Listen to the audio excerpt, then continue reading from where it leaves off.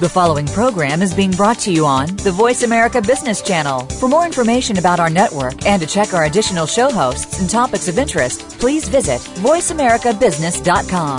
The Voice America Talk Radio Network is the worldwide leader in live Internet talk radio. Visit voiceamerica.com. The views and ideas expressed on the following program are strictly those of the host or guests and do not necessarily reflect the views and ideas held by the Voice America Talk Radio Network, its staff, and management.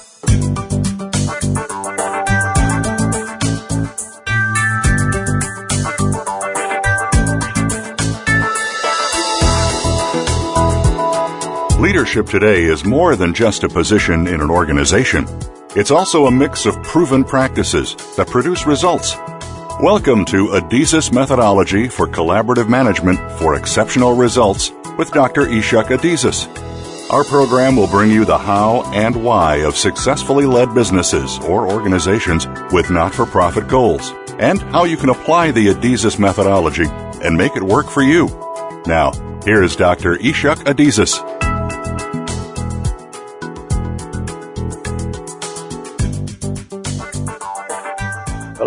Hello. This is Dr. Adizes, and I'm back in California, sunny California, finally after a very long trip, 3 weeks long. And maybe that's what we should do today, report to you on the trip and what did I learn from this trip. I started by going to Montenegro, and I think I reported to you about Montenegro already, but I think it'll be interesting to repeat it. It is a country with 600,000 employees, population. Very small country. It used to be part of Serbia, and before that part of Yugoslavia. And when Yugoslavia fell apart, it was part of Serbia, and then when Serbia started falling apart, they became independent of Serbia, so now it's an independent country. Located south of Croatia, north of Albania, and east of Kosovo and Macedonia, and on the west it has Adriatic Sea, across from which is Italy. So located in a very, very interesting place. First of all, because it's below the Croatian Riviera, which is now very famous. So many tourists go to Croatia now, and it's about the Greek Riviera, and across from the Italian Riviera. And guess what? It has beautiful beaches. I would even say, for me, more beautiful than Croatia, totally unexplored and available for people that want to find unspoiled nature. It's really an unspoiled beauty. Big mountains along the coast, and there's the only fjord south of Norway. Fjord south of Norway. The only fjord in Europe, in a sense, except for Norway. And it is warm water, and you can swim.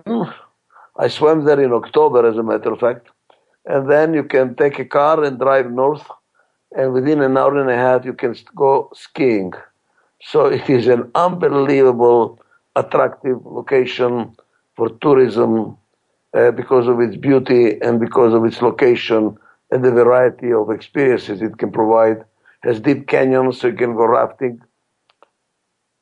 What about this country? Well, out of 600,000 inhabitants, only 165,000 are employed. The rest are either retired or children.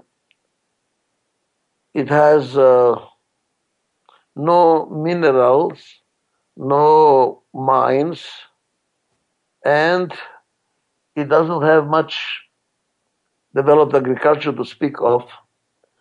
There is agriculture in the north, bordering with Serbia, but it's more small farms, interrupted by mountains and canyons, so you don't have a continuous piece of land on which you can use economies of scale for agriculture.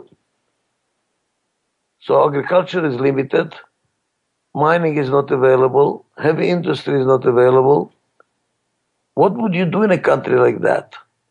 And I was invited to consult to the Prime Minister and to be the chairman of the advisory board for the Central Bank of Montenegro.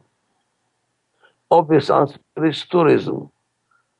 But what they have done wrong, in my judgment, is they allowed a lot of cheap tourism, mainly from the Balkans, and now increasingly they're coming from Germany and from Europe. But this is what we call tomato tourism. They bring the sandwiches with them and they don't spend too much money. Last year, the statistic has shown that on average a tourist spent in Montenegro 26 euros a day. Can you imagine 26 euros a day? I mean, that's what you would spend a cup of coffee somewhere else. So they need to upgrade the tourism to higher level, to more expensive one. But what do you offer those expensive tourisms? So that's what I was struggling with. And my answer is, what they really have a problem is they cannot, there is a recession all over Europe, or going to be a recession. So what central banks do in time of recession, they try to print money so that there is they create work in order to create demand and to create anti-recessionary moves. But Montenegro cannot do that because Montenegro uses the euro and they cannot print the money. They don't have the right to do so. So the central bank is really limited in its tools of what it can do. What would the country do? There is no way to stimulate monetary policy. They don't have a big labor force, and the labor force that they have is most of them still unqualified. Very few are trained in universities. They don't have mines. They only have the beauty, but even that beauty is now getting slowly spoiled, and because people are coming to buy anything they can, and they're building small apartments for their vacation time when they come during the summer. So the whole place looks like Malaga, or looks like some other places in Europe, which are ghost towns during the year and they're alive only during the summer. All of it sounds bad. My recommendation to the government was that they need to capitalize on the location. Years ago, the center of the Middle East used to be Lebanon, Beirut, and all multinational companies had their headquarters there. After the war that happened in Lebanon, the multinationals escaped and they moved the headquarters to Athens. Now Athens is in trouble, so they're looking for headquarters. Where would be the headquarters of companies and a financial center for the region, going from Egypt all the way to Central Europe? Where would that be? And I was also in Dubai just 2 days ago, as a matter of fact, and that's a booming town, but they're not really for this region, the center for Iraq, Iran, and the Emirates. Maybe Montenegro is open to become a center, financial trading center for the region, but they don't have the manpower, they don't have the talent. So my recommendation was you need to import, like Abu Dhabi is doing, like the Emirates are doing. They're importing talent. Just go and hire the best people in the world to come to live in Montenegro, which is a beautiful country, by the way, very modern too, and let them develop the financial centers and the trading centers that you need. Anyway, so that was my trip to Montenegro. I met with the Prime Minister. We discussed the new cabinet that he's putting together. A very interesting meeting. And from there on, I flew to Russia, to Moscow. Cold. First of all, it's very cold, unpleasantly cold. And I would say that I do not prefer to go to Russia, to Moscow during the winter, not only because it's cold, but also because the traffic is unbelievable. 18 kilometers from the hotel to the bank where I'm working might take an hour and a half even 2 hours in traffic, one way. So it is a real disaster. The amount of time people spend in cars, going from one place to the other. You don't want to go out at night because the traffic is so heavy and you waste so much time on traffic. We are also starting to consult to the city of Moscow with a $50 billion operating budget annual, and they're considering to make the river, which goes through Moscow, as a floating parking space, to free the streets and to free the congestion of cars, which is really blocking and ruining the quality of life of people in Moscow. What can I report on Russia more than what I reported to you already? Maybe after the break, I'll give you some of my insights about what is plugging, what is undermining the capability of Russia to become a world leader economically and even politically. They're so busy with their internal problems and you might call wasting a lot of energy inside that the capability of becoming leaders is being hampered. Let's do that after the break. I'll give you some report on what I consider to be problems of Russian management. Let's call it a break now.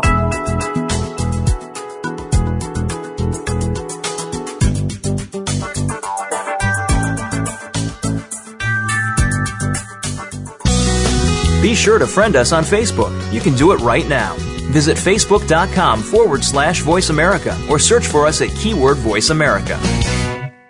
The Adizes management methodology increases the speed at which organizations are able to implement change and solve their problems. The methodology introduces an innovative process, culture, and system that allow organizations to achieve dramatic growth in both revenue and profits. Build your success from within.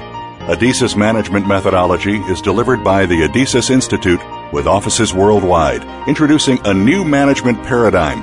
Visit www.adizes.com for the Adizes Institute today. The Adizes Speakers Bureau can present the Adizes methodology and its approach to harnessing the power of change to your top management team. The presentations, either in person or via a live video hookup, can be delivered in a 2, 4, or 6-hour format. Participants can derive immediate benefit from the material and put their new knowledge to use right away. For luncheons, corporate retreats, and strategic planning meetings presented in a variety of languages, visit www.adizes.com. When it comes to business, you'll find the experts here. Voice America Business Network.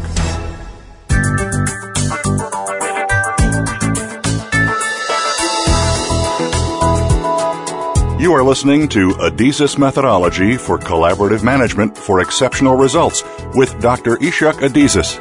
If you have a question or comment about the program, please call in to 1-866-472-5790. Again, that's 1-866-472-5790. Or send an email to paula@adizes.com, spelled A like America, D like Denmark, I like Israel, Z like in Zambia, E like in Ecuador, and S like Spain. Now, back to the program. Okay, so here we are now. I'm giving you a report about my travel, which took 3 weeks, where I went from Montenegro to Russia, to Israel, and then to India, and came back last night, as a matter of fact. About Russia, I already told you about the tremendous waste of time that goes in driving around Moscow, which is an absolute disaster time-wise. But the interesting thing is the other thing that I noticed in Moscow. For instance, because people, there is Moscow and there is the rest of Russia. It's like two different countries. And Moscow is the epicenter of everything that happens in Russia. That's where the headquarters of the companies are. That's where the financial center is. That's where the government is. Moscow is it, you might say. And it's booming. People try to live in Moscow. That is Russia. Because of that, real estate is unbelievably expensive. Unbelievably expensive. Moscow is considered to be the most expensive city for businessmen in the world. The hotels, $1,000 a night is not unheard of. Restaurants are expensive, but the real estate is prohibitively expensive. So what happens to a normal, you might call it, quote unquote, a man of the street Russian? How do they get a place to live? Well, they get small places, or they have to commute to outside of Moscow, to the outskirts of Moscow, and they spend hours driving back and forth or taking the subway back and forth. Terrible for quality of life. And what happens when a couple gets divorced? That's what it was very interesting for me when I talked to several divorced people. They cannot afford to get another apartment. So the divorced partners continue living in the same apartment, separate rooms. But then what happens next? Well, eventually they might get remarried. Now, two couples are living in the same apartment. I even heard extreme cases when they share the same room. What's going on? Well, what's going on is the necessities of life. You need to live somewhere. You don't have a choice. So what do? You accommodate. And because of, I wrote a certain blog, which is going to be published in the next weeks about it, because I said, look at how the reality forces people to compromise. Reality forces people. Well, so what do? You don't have a choice. You do what you can do. Why don't we apply it also to international relations, I say to myself. The same thing is true probably for the Palestinians and the Israelis. They share the same quote-unquote room, the same space. There is no other place to go. The Israelis say we have no other country to go to. The Palestinians have no other place to go to. Thus, they have to learn to live together. There is no choice. Like those couples in Moscow have to learn to live together, although they're divorced.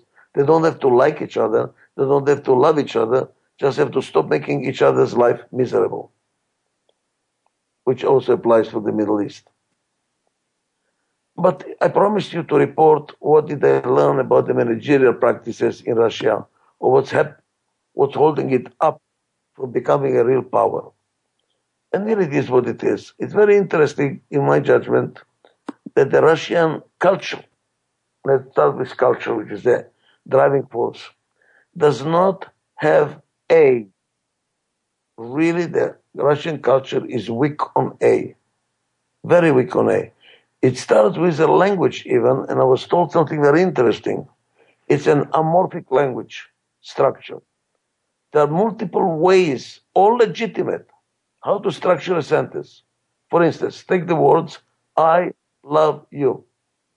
You can say it in 4 different ways, all legitimate. You can say, I love you, you love I, you I love I you, and love you I.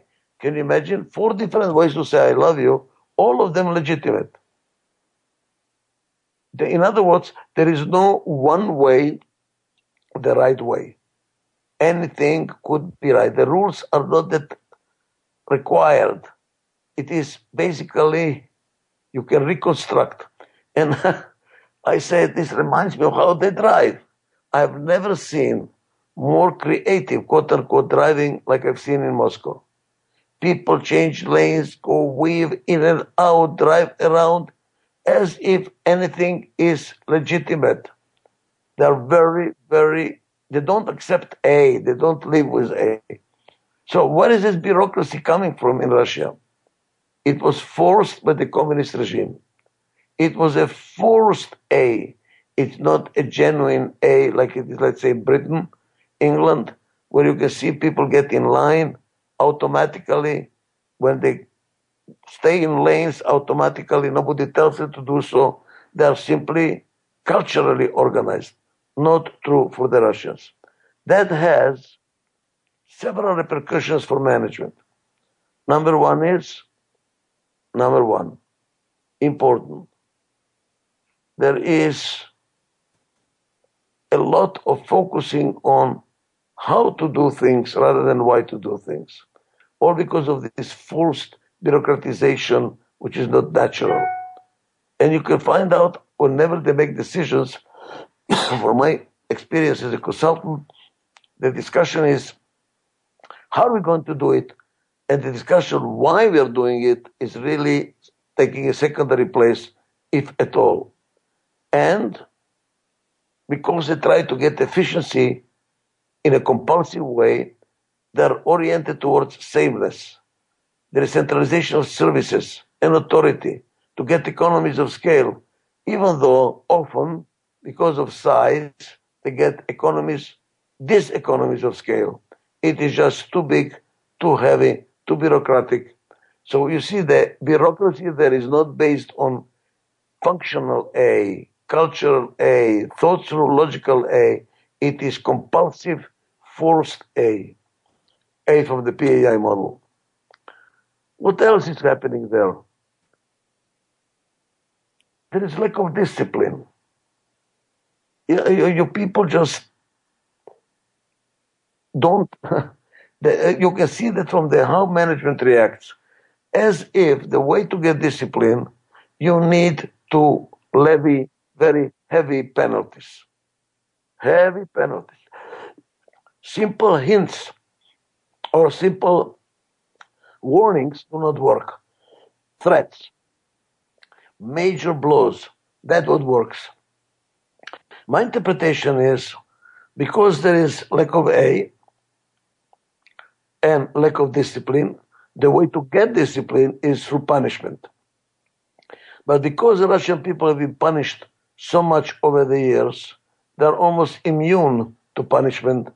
Thus, to get the same reaction, to get the same benefit of discipline, management has to increase the penalties to get the same amount of reaction that they got in the past.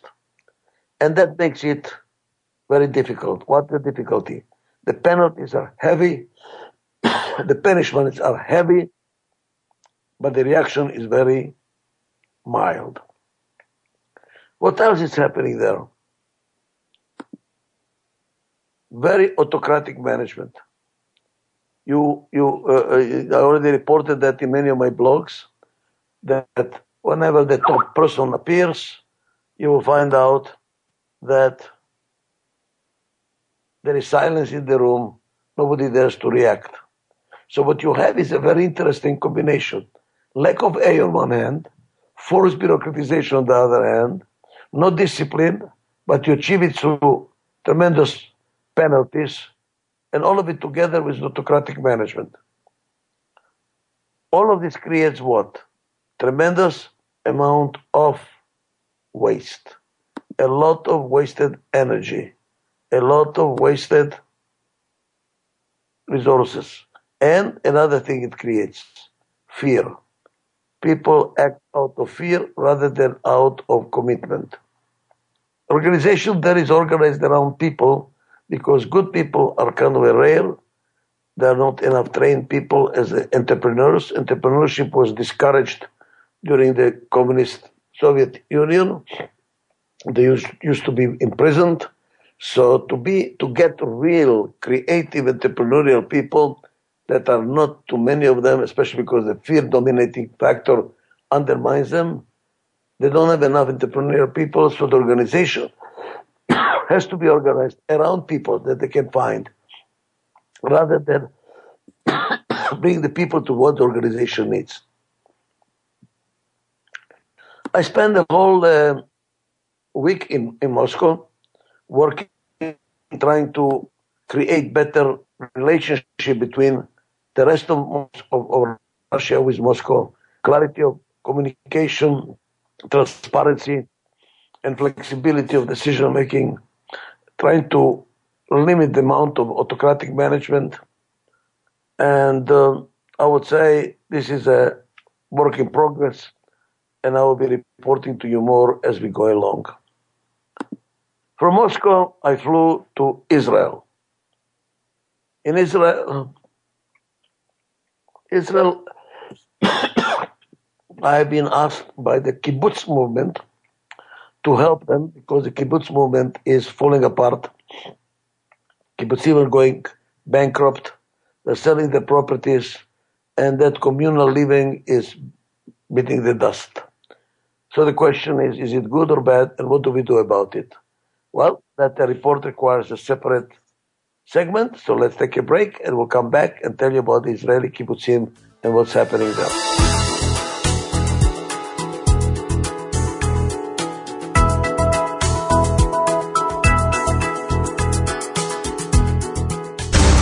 What's going on behind the scenes with your favorite Voice America show or host? For the latest news, visit the iRadio blog at iradioblog.com. Learn about applying the Adizes methodology in your organization's decision-making process. Our comprehensive training programs include a 3-day introduction to the Adizes methodology, Breakthrough to Prime, and Leading Highly Effective Teams, a detailed 7-day seminar. The seminars are valuable for corporate leaders, key executives, and others involved in the decision-making process. Our trainings are available around the world and in multiple languages. For more information about these and other training programs available, please visit Adizes.com. Join the Adizes Graduate School for online masters and PhD programs. Get involved with in-depth research into how change can be managed on many levels across disciplines and cultures worldwide. The clinical programs train practitioners with methods that have been used with exceptional results by certified Adizes associates and clients for decades. Core concepts include the proven Adizes theory and spiral dynamics, an emerging theory of human social evolution. For more information, go to adizesgraduateschool.org. From the boardroom to you, Voice America Business Network.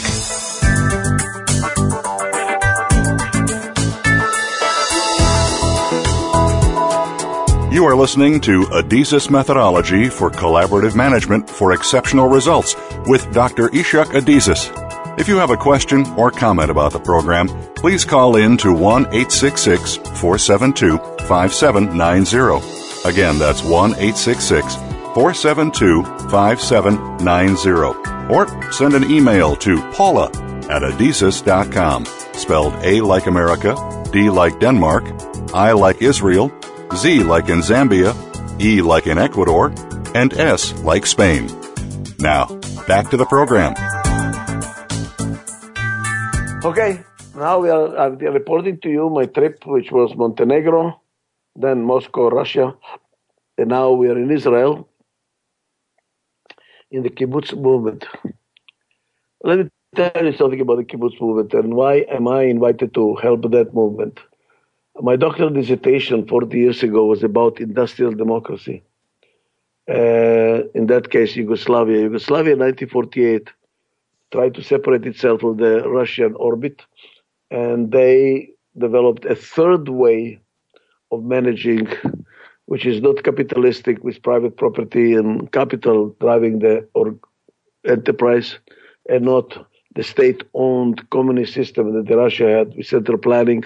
They tried to create industrial democracy.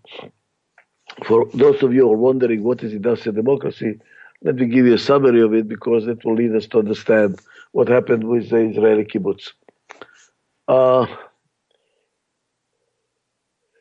The Yugoslavs took the New England little town democracy model and applied it to everything, to enterprises, hospitals, schools, neighborhoods, cities, everything, called self-management. Which means that the people that work in the organization, they're the sovereigns, like the people of a country. They elect their workers' council, or whatever is a council that is managing that enterprise. It could be a hospital, could be a school. And that workers' council then elects the managing director, the president of the company, for 4 years, like in a democracy. And then, after 4 years, the person is up for re-election. And if there is a competition for that position, people have to present their business plan, and the workers' councils will elect them, and they will manage. Now you have the legislative function, which is the workers' council, and you have the executive function, which is the president and the managerial ranks, and they had to work together. There is no judicial arm like in democracy that is outside of the enterprise. And basically, that was it. There was no workers' union. The syndicate or the workers' union did not represent the workers because the workers were managing the company. The workers' union was supposed to organize libraries and books and education and health and more of a social work rather than representation, because there was no need for representation. It was now the enterprise was not owned by the workers. All resources in Yugoslavia were owned by society. What does it mean? Like air, like water. Who owns air? Nobody owns air. But you're not supposed to pollute it. Same thing in Yugoslavia. Every enterprise had machinery, buildings, etc. Society, which means nobody, owned it. And the enterprise was having to pay like rent for using these resources. It was equivalent to the depreciation, which means that they could not deplete resources. They could only add to the resources that were socially owned. Well, guys, this is the same thing in the Israeli kibbutz. The Israeli kibbutz is a communal group of people that decided to live together. They work, each one according to his capabilities, and then they get the same thing back in terms of rewards. Everybody gets exactly the same, but they contribute differently. Why? Because their capabilities are different. And it was started 100 years ago by the Jews that came from Russia with a socialist ideology, and they established a kibbutzim to dry up the swamps, to build agricultural settlements. It was ideology of back to the land, back to work, renewal of the Jewish spirit. And they became the leaders of Israeli political life and of the Israeli military leadership. Well, over the years, Israel became very materialistic, very successful economically, and all this ideology of communal living, sharing, mutual commitment to each other was not as prevalent or as desirable anymore. People became very entrepreneurial. Israel is Tel Aviv is considered, according to, I forgot who exactly say that, but Israel is the second place after Silicon Valley in terms of innovation. Can you imagine? Silicon Valley first place, Tel Aviv second place. Israel is very, very economically successful. Most of the world is in recession. Israel is booming. Tremendous innovation, tremendous creativity, and Israel is doing very well. So the kibbutzim lost their way. The mission of socialism, sharing, was not attractive anymore. What was attractive is making money and having a good standard of living. The swamps were already dried up, and the need to build something, agricultural settlements, was not a priority for the country anymore. So what happened to the kibbutzim? They lost their political power, and in the elections that are coming up in January, not even one member of a kibbutz has a relatively assured place to be elected to the parliament, to the Knesset. The leadership of the Israeli military is not members of kibbutzim anymore. They lost their position in society, and many kibbutzim went bankrupt. They did not manage well the resources, and they decided to sell whatever enterprises they had, share the proceeds among the members, and call it quits. And now the kibbutzim, instead of being a communal settlement, are practically a little village, everybody to his own home, common services for which they pay through taxes, and that's it. Some are left around still to be communal settlements. And they called my help how to survive. What should they do in order to change the trend, which is a trend towards demise, that are disappearing from the scene. I went to work with a kibbutz called Ma'agan Michael, which is the richest kibbutz in Israel, very successful as a kibbutz. So it was not really a sample of the kibbutzim that are in trouble, but at least they were willing to cooperate the most and to have a discussion and establish a prototype, a template of how the kibbutz should be run so that they will change the trend of going bankrupt that they're going through. Okay, and what did we find out? The kibbutz movement was established, as I said, 100 years ago by socialists, communists, but there was a certain streak of communism that drove the kibbutz movement, and this is the anarchists. And the anarchists believe that any management, any hierarchy is a no-no. And the whole system, politically, philosophically, any practice is built on minimizing hierarchy, minimizing governance. How does it look like? Well, number one is that what's called a secretary of a kibbutz, which is like a managerial position, is on purpose changed every 2, 3, maximum 4 years, so that nobody becomes a permanent manager of others. Number two, all leadership positions in the organizational hierarchy of a kibbutz, who is going to run the cows, the dairy, who is going to do the agricultural, who is going to do whatever, even the dining room, all those positions are appointed by the General Assembly of the kibbutz. Years ago, the General Assembly was on Saturday evening. All members of the kibbutz will get together, make decisions about what is going to happen in the kibbutz. That's why I call it anarchy. Grassroots democracy, no hierarchy whatsoever. That worked 100 years ago, when there was a mission to clean up the swamps, to build the country of Israel, and people are willing to sacrifice their life for that. So there was not too much, I would say, interpersonal conflicts. The system was simple. It was agriculture. There were no multiple generations. That's not the case anymore in a kibbutz.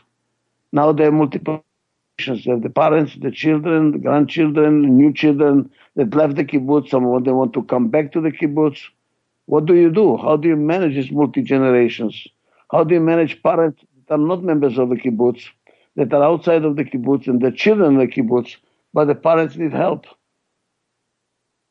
How do you handle complexity of a kibbutz when now has industrial enterprise, not only agriculture anymore?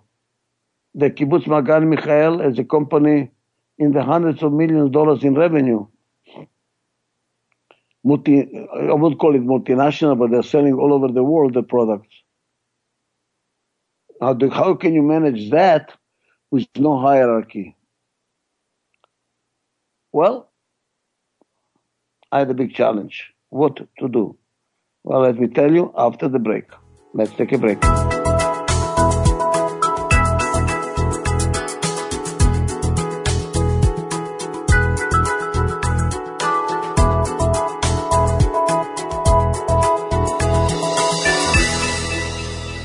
Now you don't have to stay linked to your desktop or laptop. Take Voice America on the go and listen anywhere. Get our mobile app for iPhone, BlackBerry, or Android at the Apple iTunes App Store, BlackBerry App World, or Android Market.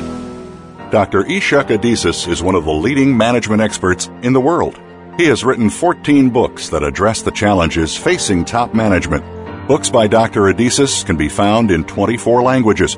They can be purchased at the Adizes store at www.adizes.com or on Amazon.com. Electronic versions are now available for 3 of the books, with more to come. These books reflect over 40 years of study in the fields of management and organizational change. Pick up a copy of one of the books for yourself or as a gift today. Top Leaf is a turnkey management development curriculum that consists of a set of 20 to 30-minute videos presented by Dr. Ishak Adizes, creator of the methodology and founder of the Adizes Institute. The Adizes methodology is considered by many to be a solid foundation for all organizational development. The Top Leaf curriculum is made up of 3 programs. Top Leaf can be used by individuals, by organizations, and by trainers and consultants looking for new content to offer their clients. For more information about Top Leaf, visit www.adizes.com. Voice America Business Network, the bottom line in business.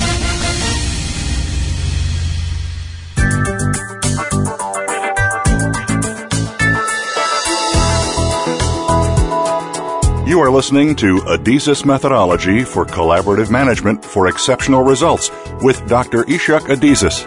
If you have a question or comment about the program, please call in to 1-866-472-5790. Again, that's 1-866-472-5790. Or send an email to paula@adizes.com, spelled A like America, D like Denmark, I like Israel, Z like in Zambia, E like in Ecuador, and S like Spain. Now, back to the program. So what I did there, I worked with them, with the top man, with all the leaders of the kibbutz, about 30 of them. And this was a challenge. Because in order to make change, you need to get your hands on copy. For those of you who know that this is methodology, you know what copy is. You need all the movers and shakers in one room, so we discuss what we should do, not what they should do. Well, in the kibbutz, you cannot do that because the General Assembly decides everything. The General Assembly is 800 people. Impossible to manage. It's a grassroots democracy, and to get 800 people to agree on anything, you have to go to a referendum. So there is no discussion. Referendum without discussion. And with weak leadership, because the leadership is changed, continuously try to change them, and they're relatively weak because if they make any decision which the General Assembly does not like, and they live in the same place, by the way, they're kind of shunned away in the dining room, and it is like being one big family. You cannot make decisions that impact the rest of the family in a way that they resent you. So the whole place is what's happening, not changing. It is standing in one place. Leadership cannot make the changes, and here I am to try to make changes so that they can survive. Well, we took the 30 leaders of the kibbutz, hopefully the one that can make a difference with the other 770. What we're going to do, I call in my books, in my theory, rolling copy. You start with a small group, and then you start rolling it out and out and out until the totality has to agree. The analogy will be throwing a stone in the middle of a lake, and which creates circles of waves until the shores get impacted, and the whole lake is then affected. So how big should that group be that starts the movement, to start the waves? Has to be big enough so to create the big enough waves to go all the way to the shore, depending on the size of the lake. Well, we know here the lake was 800 people, so we chose 30 leaders, and then the role of every one of these leaders is to make it 300, and then by doing it 3 times, they will cover the totality of the membership of the kibbutz. Now the question is, what should these 30 people tell the members of the kibbutz? What kind of changes to make? The first important change I made is that the leadership positions should not be appointed by the General Assembly. First of all, the General Assembly cannot do that. It's too big. So what they really have is some kind of an appointment committee that makes appointments for the General Assembly to approve. But what happens then? You still have a hierarchy, the head of the dairy, for instance, and several members of the kibbutz work in the dairy. To whom do they report to? They do not report to the head of the dairy because The General Assembly appointed them, or the Committee of Appointments recommended them. They don't have a personal obligation to the person above them who is responsible for the whole daily business, for instance. And then what happens? The head of the dairy is powerless. He cannot fire them. He cannot do anything. They don't even report to him emotionally because somebody else appointed them. The whole place is without hierarchy, as prescribed by the anarchist theory and practice. Well, I tried to change that. At the first day when I led the group, they was adamant they cannot be changed. It cannot be changed. It's part of their quote-unquote religion. By the third day, there was a total agreement. We must change that. Change what?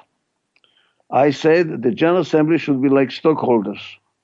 They should elect like a board of directors, but I didn't call it a board of directors. I call it a general secretariat.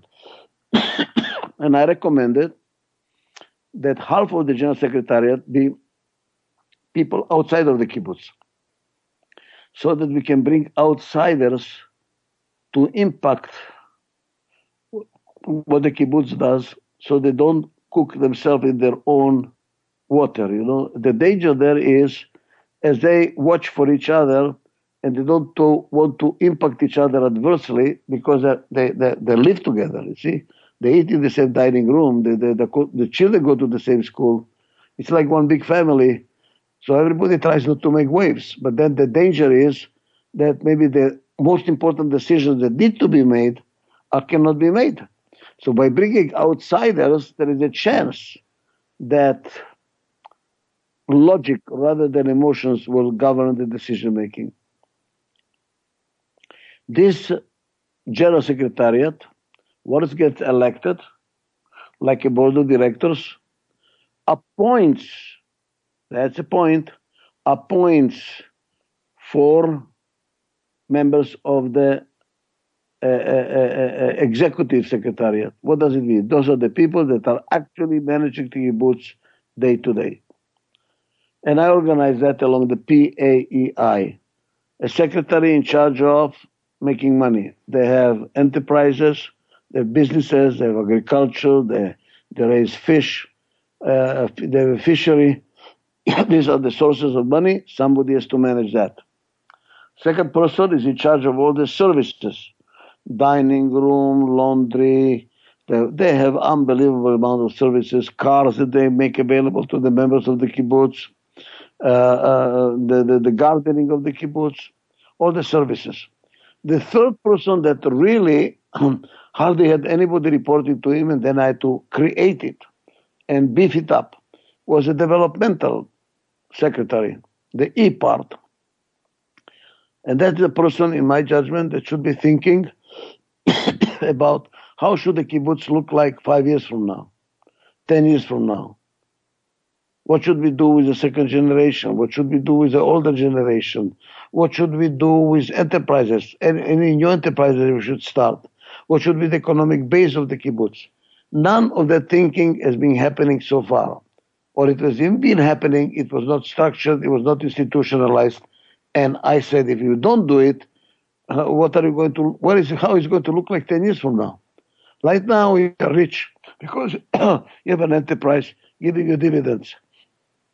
But look at the other kibbutzim. They went bankrupt. You cannot manage the future in an assembly of 800 people. Why? Because decision-making, when dealing with the future, involves uncertainty. And different people handle uncertainty differently. So having a general assembly is a prescription for doing nothing. And then implementing whatever long-term plans there are requires risk, and different people handle risk differently. Again, impossible to do it through a general assembly or through referendums.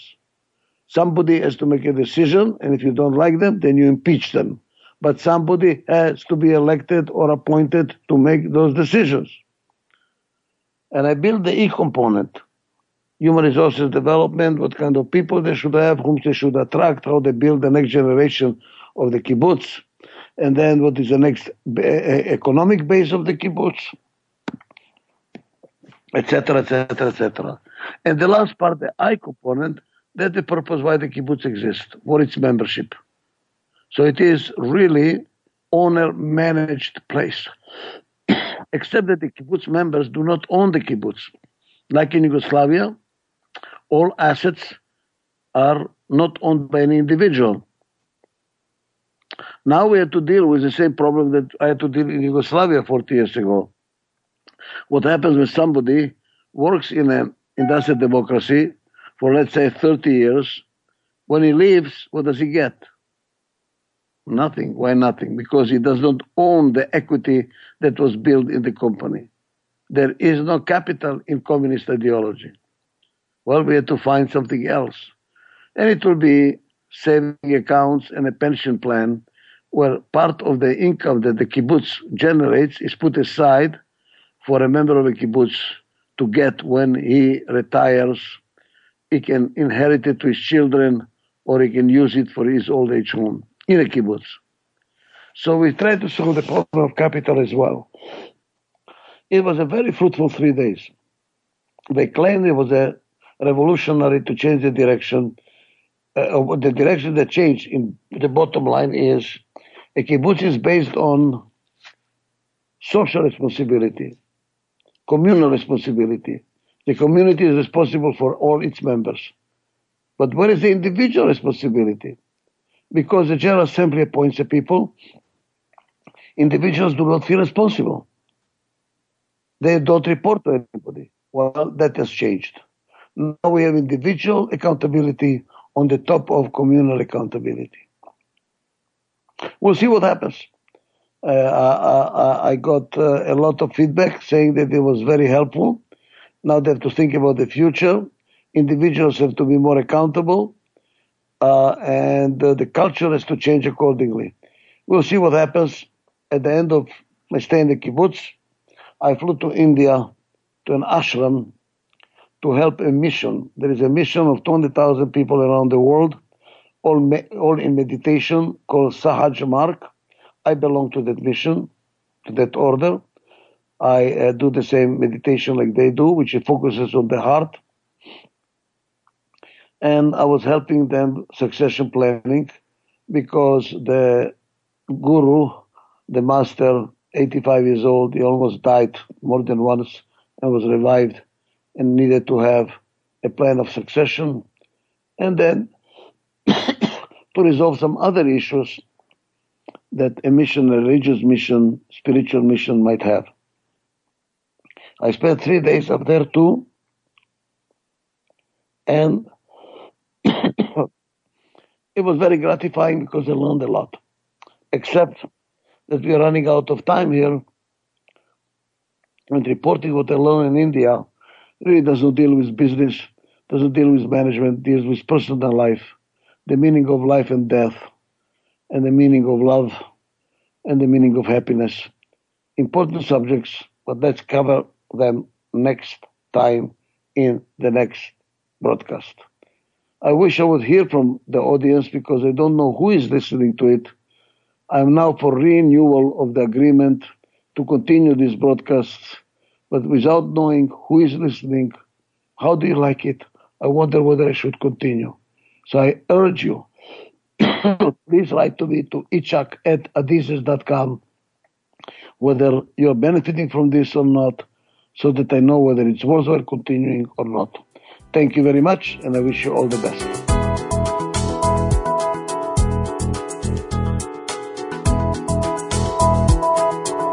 Thank you again for joining us this week for Adizes Methodology for Collaborative Management for Exceptional Results with Dr. Ishak Adizes. Please tune in again next Saturday at 1 p.m. Eastern Time, 10 a.m. Pacific Time on the Voice America Business Channel. Until then, enjoy your weekend and a successful week.